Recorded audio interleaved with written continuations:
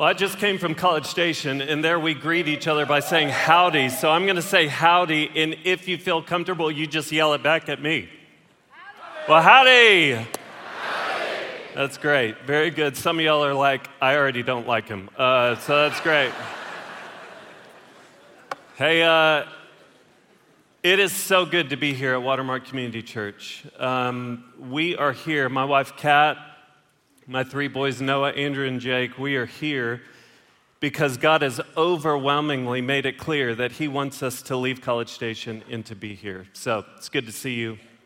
Can't wait for what the Lord has in the coming days.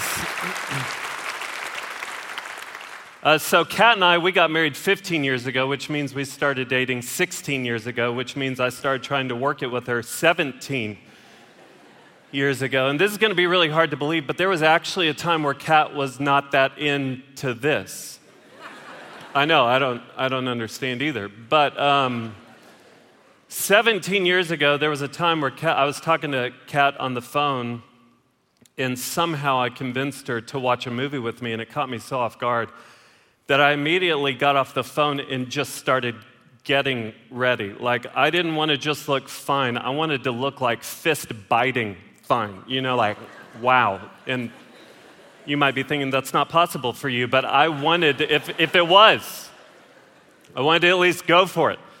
And so I'm getting ready, and I kid you not, as I'm getting ready, like, I began to go down that road in my mind. I'm like, oh my gosh, like, what if this actually turns into something real? What if I could, out of this, ask her on a real date? And what if it is the Catherine Robinson? This is a huge deal. And so, check the mirror. My spike was spiky. I'm fighting off pitters. Like, I'm ready to go. And I get in the car. I'm making my way over to Kat's. And on the way, I'm like, you know what? Here's what I'm going to do. I'm going to call her. And I'm going to offer to pick up ice cream for her just so that I can show her that I'm super thoughtful and that's what she wants in a guy, so that'll work out well. So I call her, and she informs me of two things. Number one, she doesn't want any ice cream. The second thing she informed me of was that she had invited her friend Katie to join us. And man, that began a night-long lesson that if you're in the friend zone, then you have to be extremely clear on your intentions to get out of that friend zone. Because when I got to the apartment, a different guy called to actually ask her out, and she took the call in the other room. The good news is that after the call was over, us three girls were able to sit around and debrief it.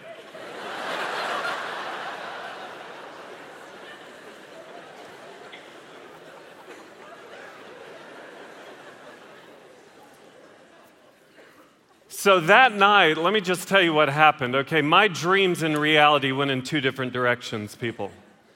Like, I dreamed of being her man, I ended up her gal pal. Like, that can't get any different than that. Dreams and reality went in two totally different directions, and there was definitely disappointment that evening. But I tell you that because, you know what, there are times in life where our dreams and reality go in two different directions, and that disappointment doesn't just last for a night, but it can last for weeks, months, years, decades. Some of you would say it's been a decade of disappointment.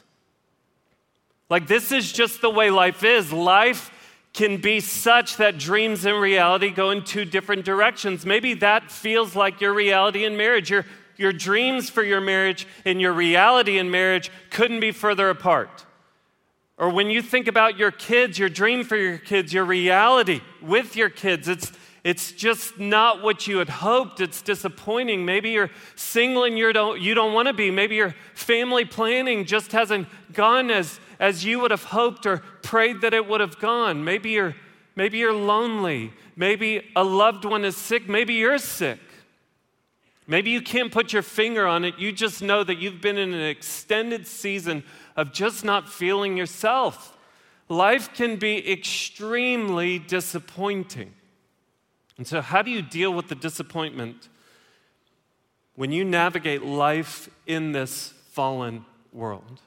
This is week 2 in a series that we are in, 4-week series, walking through the story of Scripture. And the story of Scripture really goes through 4 movements. There's creation, and then there's the fall, which I'm going to talk about this morning. Welcome to Watermark here. Why don't you teach on the fall? Thanks a lot, Blake. That was super kind. But it goes creation, fall, redemption, restoration. And John, my friend John, did an incredible job last week just walking us through creation. And if you look at creation, Genesis 1 and 2, what you see is you see God's people in God's place with God's purpose. And there's shalom. Shalom isn't just the absence of conflict, it's the presence of flourishing. And so you see Adam and Eve, God's people in God's place, flourishing in their God-given purpose. And yet in the Garden of Eden, they doubted, they questioned, and they believed a lie. What was that lie? God is really not that good. And when they ate the fruit, which was just their outward expression of their rebellious hearts in that moment, life in this world was fractured. And that moment, described in Genesis chapter 3, is known as the fall of mankind, which is why we say in Christian circles that we live in a fallen world. And if you were to go read Genesis chapter 3, you could actually find everything in this world that leads to our disappointment is found there. Like marital conflict, broken relationships. You see injustice and inequality and death and disease. All of those things can be traced back to Genesis chapter 3. And so the question that I want to make sure that we're clear on this morning is, how do you deal with the disappointment that you will face as you walk through life in this fallen world? And we're going to do it just by looking at Luke chapter 1. We're going to look at the story of Zechariah and Elizabeth, who had to navigate significant disappointment. And as we look at their lives, they're going to give us a few keys to dealing with the disappointment that comes through life in a fallen world. If you have a Bible, please join me in Luke chapter 1 this morning. Luke chapter 1 is where we're going to be.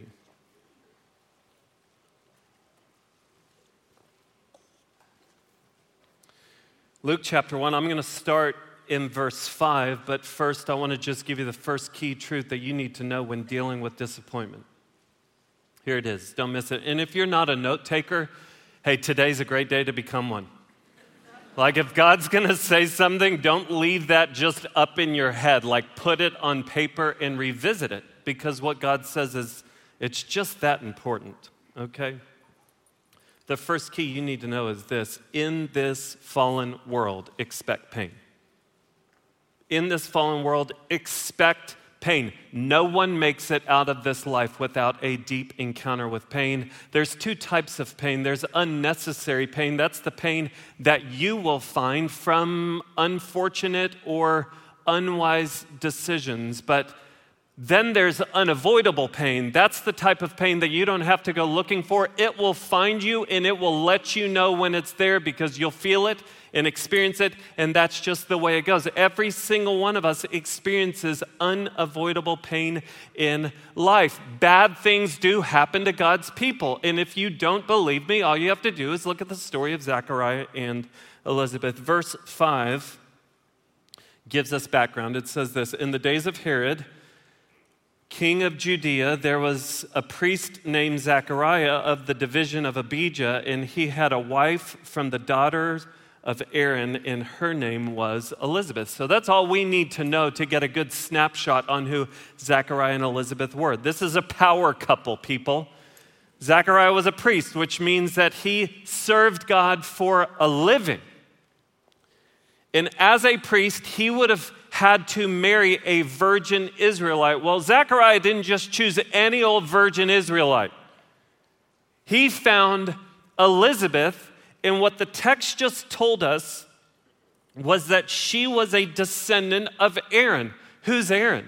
Well, Aaron goes all the way back to the book of Exodus. He was Moses' brother. He was the first high priest of the nation of Israel. Here's what that means. If you don't know a lick about the Bible, let me just tell you what it means, men. It means that Zechariah was a poster child for the how did that guy get that girl foundation. That's what we're talking about here.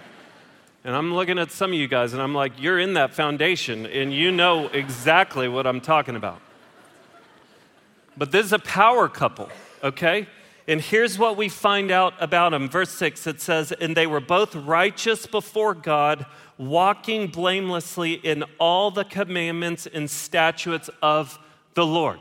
These are godly people. They had Christian bumper stickers on the back of their donkey. Like when they were in college, they both dated Jesus for a season just to make sure that their hearts were right. These are people, they never missed church. Even if they were out of town, they came back to town to be at church, never skipped a quiet time. These are the type of people that we're talking about here. And yet verse 7 lands us in their disappointment. Don't miss it. But they had no child because Elizabeth was barren and both were advanced in years. You need to know in this society, childlessness was considered a curse.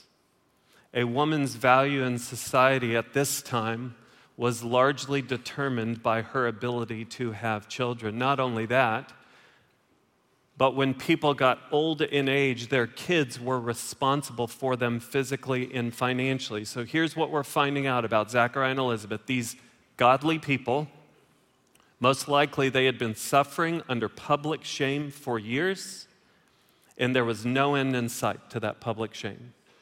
And the ends of their lives would be very troublesome physically and financially, okay?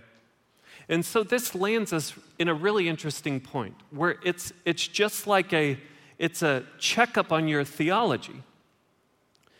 Because if you're not careful, what you'll realize is that we want to mistake karma for Christianity. Karma is the idea that if you do good, good will come back around to you. If you do bad, you're going to get bad.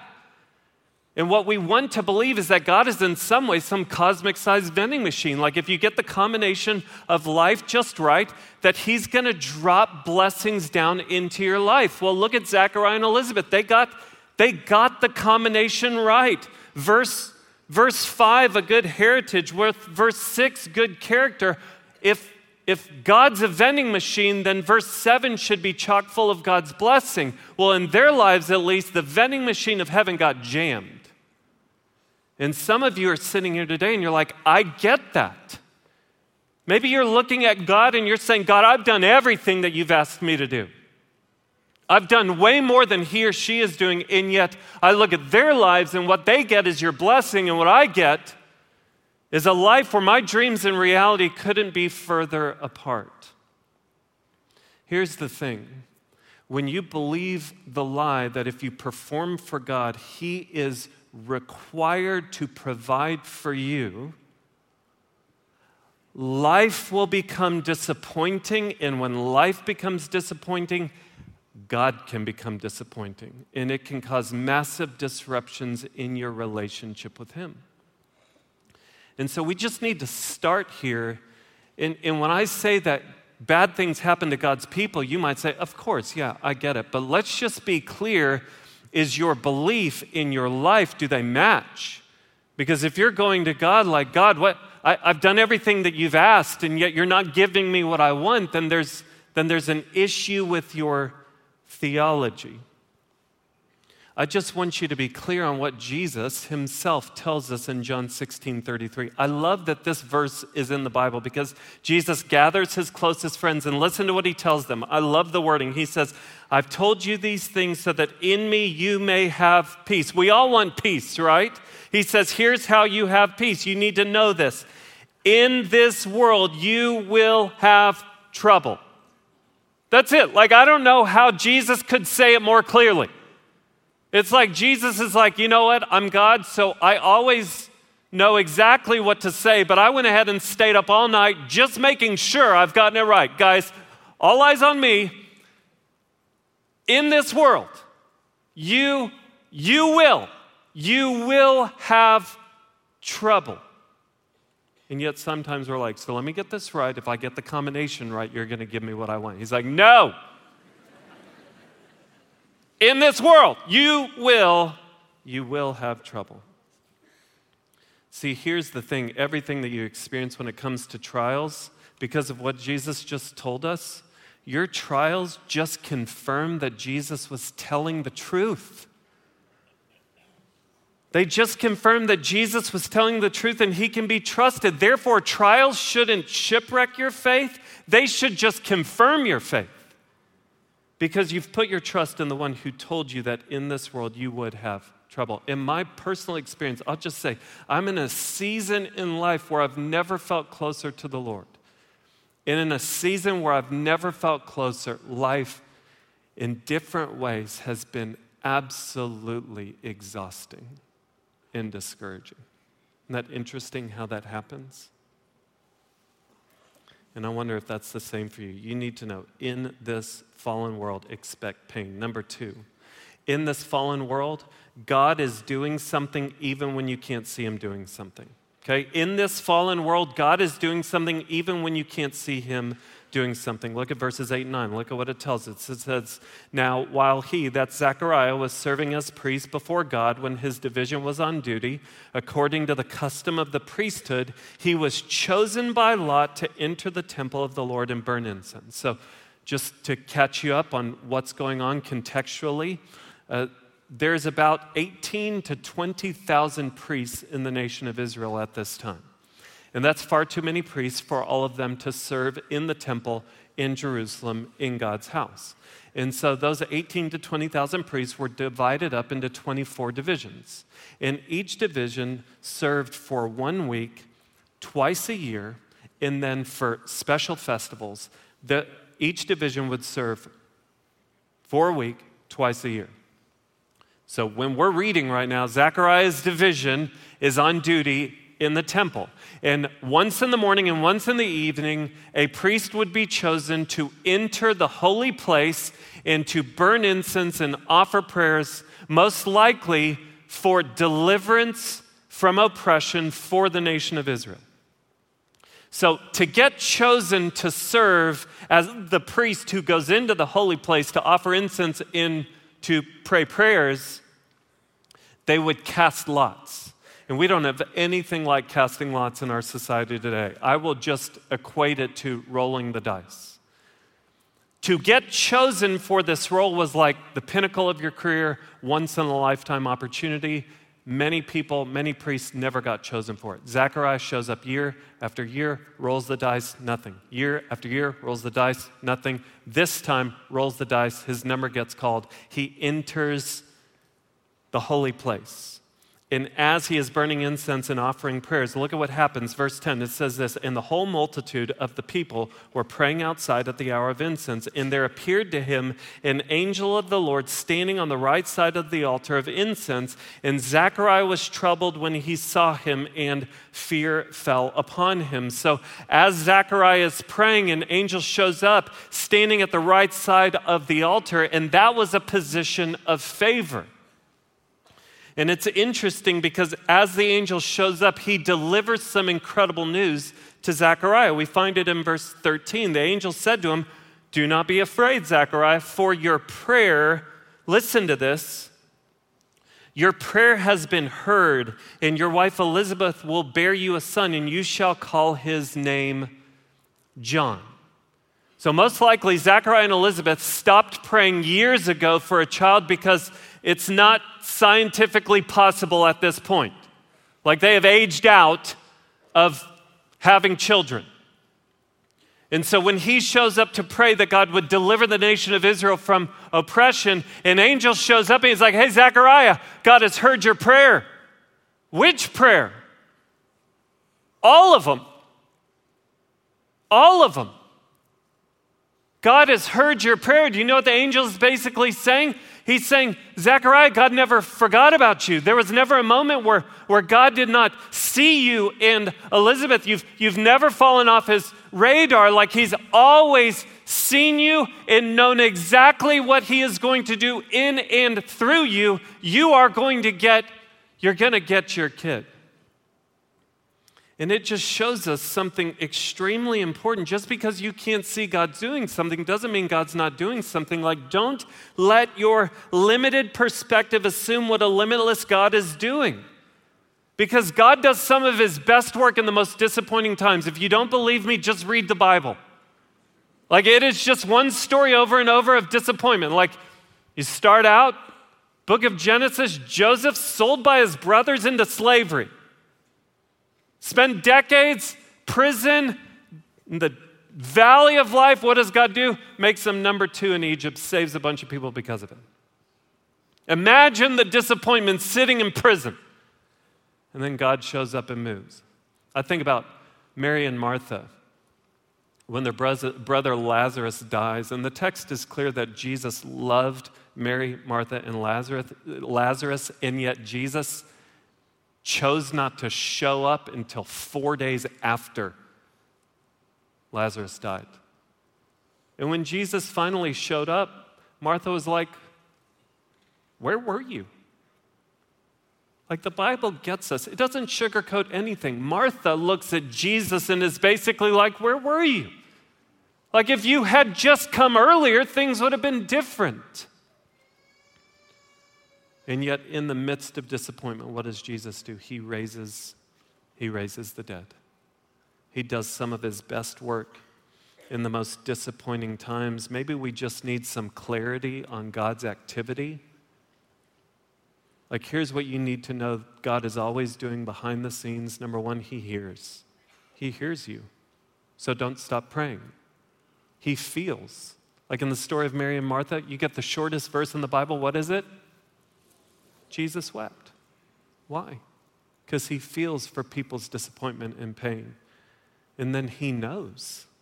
He knows what he's going to do in and through your life. Remember, our God is a God who does the impossible. So do not be surprised if he shows up and does something that you can't even imagine. Because that is what he can do. At the same time, sometimes God's greatest work comes in the form of not stopping the storm, but sustaining you through the storm. Yesterday, I went for a walk. That's one of the best ways for me to just connect with the Lord. Is I just go and walk and talk with the Lord. And as I was just walking and talking with him, I just realized we're in a season that is exciting as we think about moving to Dallas, but we got to move. I don't know when the last time was you moved. It's not enjoyable. Like, it's just not a thing. Like, you're like, yes, we get to do this. We get to pack boxes and load a truck and sell a house. Like, it's just been one of those weeks, people. I'm just telling you. Like, the day before we were listing our house, God came in and hacked up our wood floor and totally just massive swerve for us. Like, it's one of those weeks where life has been exhausting. Got here, realized I forgot to pack underwear. I'm like, okay, yeah, what else is going to go wrong this week, God? What else? But it's not just this week. There's just been various aspects of life that over a season have been exhausting. And as I walked and talked with the Lord yesterday, and I'm going to geek out for a second and make a reference to Loader, Lord of the Rings, for those who aren't tracking with me here. For some of you, this will be your best moment in church because I just referenced Lord of the Rings. Some of you are going to tune me out because I just referenced Lord of the Rings. But as I was walking and just thinking about just the exhaustion that I felt, there's this moment in the Return of the King where Mount Doom is falling apart. Frodo's just thrown the ring and destroyed it. And everything's falling apart, and Frodo's collapsed on a rock, and an eagle comes and picks him up and carries him away. And I know this sounds just so trivial, but it was like God was reminding me of what Isaiah chapter 40, verse 31 says. It says, "But they who wait for the Lord shall renew their strength. They shall mount up with wings like eagles. They shall run and not be weary. They shall walk and not faint." And it was just a reminder that even in the midst of exhaustion or disappointment, even if God doesn't show up and like bring your dreams and reality back together, he might just pick you up and carry you. And the peace that you experience in that moment will be for your joy, even in the midst of pain. The third truth that I want you to know is this: in this fallen world, God still cares deeply about your joy.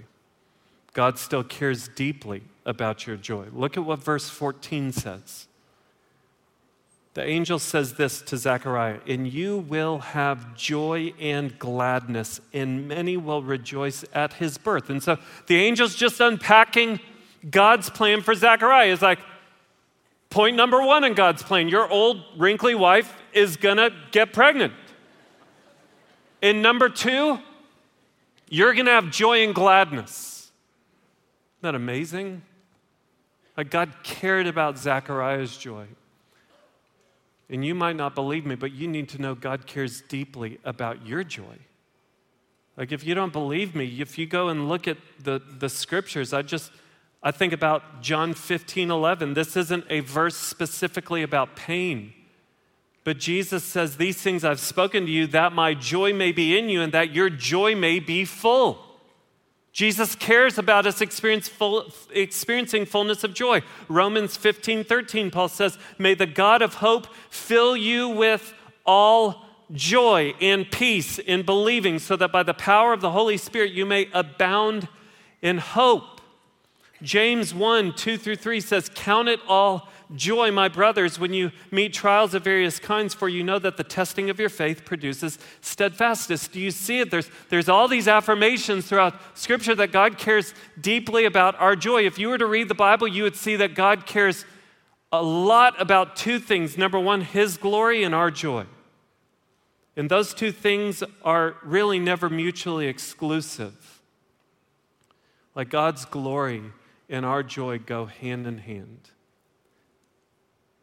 And God can be glorified and we can be filled with joy in the midst of disappointment. I think about when my wife and I, when we experienced a miscarriage several years back. And just to be clear, like, I know that there are much greater bouts with pain in this world than our miscarriage, but it doesn't negate the reality that moment in that season was such a disappointing season for us. Because we had gone through all the motions of, telling our kids and telling our friends, telling our boys that they're going to have a younger brother. And so there was just such great joy in that moment. And then we got the news that there was no longer a heartbeat. And when I look back on that moment, it was just so clear how much God cared about our joy. Because the morning that we got that news, I wasn't even planning to be at the doctor's appointment. I usually didn't miss a sonogram, but this appointment was just for an extra measuring. And so I had a breakfast that morning. I left breakfast and I called Kat thinking that the appointment was over. I was just calling to check in to hear how the appointment went. And Kat was like, "I'm actually just still waiting to see the doctor." And so I was like, "I'll just come join you and sit with you." So it made me look like an incredible husband because I was like, "I just want to be with you, baby, so I'll just come." And as I'm walking into the building, Kat calls me. I was like, "Hey, the doctor just came in." And so I'm sprinting up the stairs and I walk into the room just as the doctor delivers the news. And it's as if God was saying, "You didn't even know where you needed to be this morning, but I did. And you need to be right there in that room with your wife so that she didn't hear that news by herself." And just that joy of knowing, what, God saw me. He saw my wife. He saw what we needed in that moment. And then to feel the joy that comes from the body of Christ, God's people gathering around us and praying for us and caring for us. And then to be at a worship service and to sense that the Lord was just holding us in the midst of tears in our eyes, just to sense God's presence. David says in Psalm 16:11, "In your presence there's fullness of joy, at your right hand are pleasures forevermore." And it doesn't specify season of life. That can be in disappointment, and that can be in the best moments of life. And I sensed God's presence. There was joy, even in the midst of disappointment. So I tell you that just to say, don't believe the lie that joy is waiting for you when the valley ends. because there is joy waiting for you even in the valley. Because God will reveal himself to you, and he will allow you to experience him as a rock and a refuge and a shelter and the healer of the brokenhearted in ways that you would never experience him if your dreams and reality were always just in sync. Taste and see that the Lord is good now. Don't wait. Next key truth that I want you to see: in this fallen world, God's plan A for your life is better than your plan A for your life. God's plan A for your life is better than your plan A for your life. Verse 14, follow along. It says this. At the end, it says, and many will rejoice at his birth, for he, the angel, is telling Zechariah about his future son. He says, he will be great before the Lord. That's a good sign. He will be great before the Lord. He must not drink wine or strong drink, and he will be filled with the Holy Spirit even from his mother's womb. Here's why his words right there, that he will be filled with the Holy Spirit. Here's why it's so significant, because the nation of Israel has been in a 400-year period of silence, like the period between the Old and the New Testament in your Bible. It's known as the intertestamental period, which was about 400 years of silence where the nation experienced no movement from God. Like God's Spirit, which would rest on someone and that person would do something significant, they had seen none of it in 400 years. And then the angel shows up to Zechariah and he's like, hey, your kid, he's going to be filled with the Spirit. Do you know what he's saying? He's saying God's going public again through your child. You know what one of the last things was that the nation of Israel heard? 400 years earlier, it comes at the end of the book of Malachi, the last book in the Old Testament. It says, behold, I will send you Elijah the prophet before the great and awesome day of the Lord comes, and he will turn the hearts of fathers to their children and the hearts of children to their fathers, lest I come and strike the land with a decree of utter destruction. So, hope you heard in there, I'm going to send Elijah. He's going to turn the hearts back. Listen to what Gabriel tells Zechariah. Verses 16 and 17. Your son, he will turn many of the children of Israel to the Lord their God. He will go before him in the spirit and power of Elijah to turn the hearts of the fathers to the children and the disobedient to the wisdom of the just, to make ready for the Lord a people prepared. Here's what's amazing. In Zechariah and Elizabeth's dreams, their dreams culminated in having a child that would change their lives.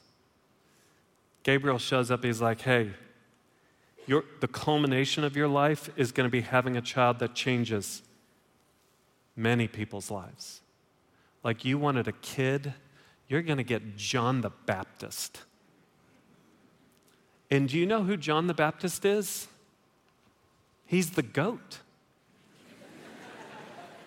And you're like, no, Jesus is the goat. I get it. But listen to what Jesus says about John the Baptist. Matthew 11:11, truly I say to you, among those born of women, there has arisen no one greater than John the Baptist. That was their kid. You know what this means? God's plan A for your life is better than your plan A for your life. It makes me think about the movie The Truman Show. I want to show you the poster of The Truman Show, if we can put it up. So what this is it's a mosaic, and the mosaic of The Truman Show poster, it's comprised of a bunch of scenes from the movie. And so if you look at the mosaic, like in this mosaic, there's all these tiny pixels or squares, and some squares have scenes that are full of joy, and some scenes are full of sorrow. Here's the reality. If you think about your life as a mosaic, if you think about all the different scenes of your life as a mosaic, we're trapped in one pixel. Like all you can see is the one box that you're in right now. And if you make judgments on God's character or your joy based on the one box you're in, life can be extremely disappointing. But the reality is God sees the entire mosaic of your life all at once. And I hope you don't miss what I'm about to say. Like if God gave you and me the opportunity to zoom out and see what he sees, we wouldn't change a thing. Like you wouldn't get in God's ear and be like, yeah, let's talk about when I was 26. It's not even necessary. Like, let's just remove that pixel. That was a waste of time, God. None of that. You wouldn't change a thing. Because his plan A, it's better. It's better. The last truth that I want you to know is this. In this fallen world, God he's faithful. I just want you to see how this story plays out. It's pretty great. Zacharias said to the angel, how shall I know this? For I'm an old man and my wife is advanced in years. Men, did you see what he did there? It's very strategic. He's like, I'm old, she's advanced.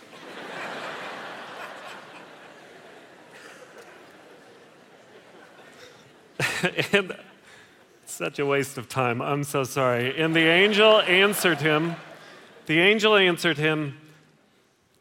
hello, McFly, I'm Gabriel. Like I am Gabriel. I stand in the presence of God. I was sent to speak to you and to bring you this news. Behold, you'll be silent and unable to speak until the day that these things take place, because you did not believe my words, which will be fulfilled in their time. And the people were waiting for Zechariah, and they were wondering at his delay in the temple. And when he came out, he was unable to speak to them, and they realized that he had seen a vision in the temple. And he kept making signs to them and remained mute. And when his time of service was ended, he went to his home. After these days, his wife Elizabeth conceived, and for 5 months she kept herself hidden, saying, thus the Lord has done for me in the days when he looked on me to take away my reproach among people. I love how this story ends. For years, Zechariah has been praying, God, give us a kid, give us a kid. An angel shows up and is like, you're going to get your kid. He's like, how can I be so sure? He doubts. This is what got us into the mess in the first place, all the way back in Genesis chapter 3. What was it that led to the fall of mankind? Doubt. Is God really good? You know why that's so important in this story? Because this ultimately isn't a story about Zechariah's faithfulness. It's a story about God's faithfulness. This ultimately isn't a story about Zechariah and Elizabeth. It's a story about God and his character.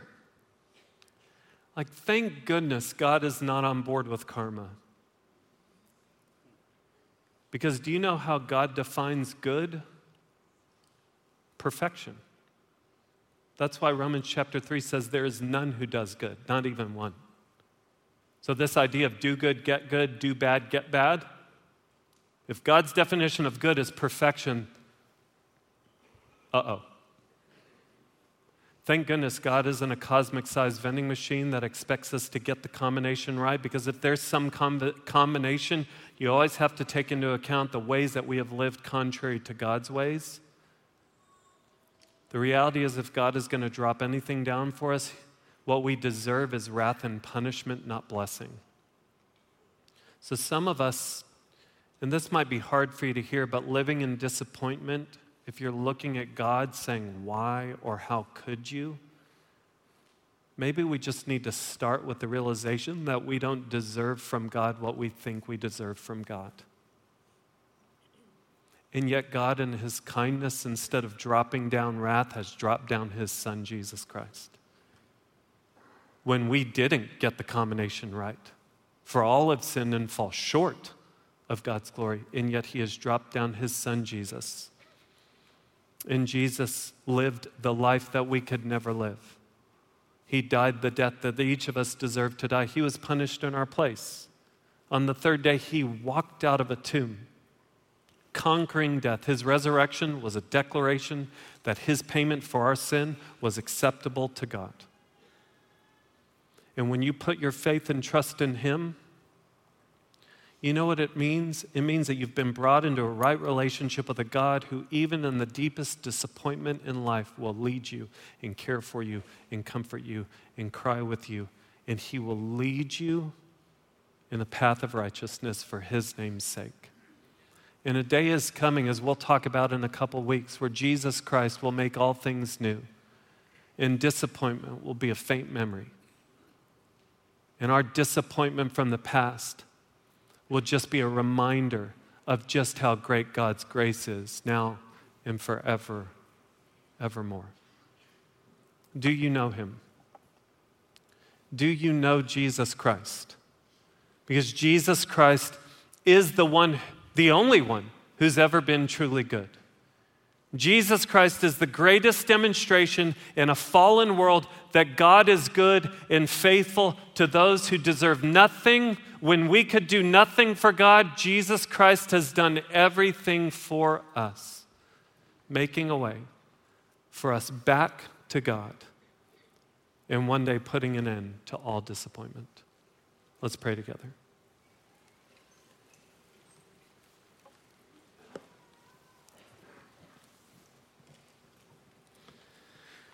Lord, you know who's in this room right now. You know the people who are just hanging by a thread right now. You know where dreams and reality are going in two different directions. And yet I thank you, Jesus, that you've came, that you left heaven, you came to earth, and you've dealt with all of our failures. And you've made a way for us. Because you, Jesus, have made us right with God, we can even say those words, even though I walk through the valley of the shadow of death, I'll fear no evil. Why? For you are with me. Like, that's the beauty of knowing you, Jesus, that even in the most disappointing times, there is never 1 second we walk through the valley alone. And a day is coming where you will make all things new. You are good. And I pray that if there's anyone in this room right now who does not know you, maybe they know about you, but they don't know you, I pray that they would cry out to you and put their trust in you. And then I pray for those who know you, but they're discouraged or they're disappointed. I pray that you would just breathe hope into their lives right now, that they would leave today renewed with hope, that even though you might not stop the storm, you'll sustain them through the storm. And you'll give them what they need today to make it. We love you. We trust you. You are a good King, Lord Jesus. Amen.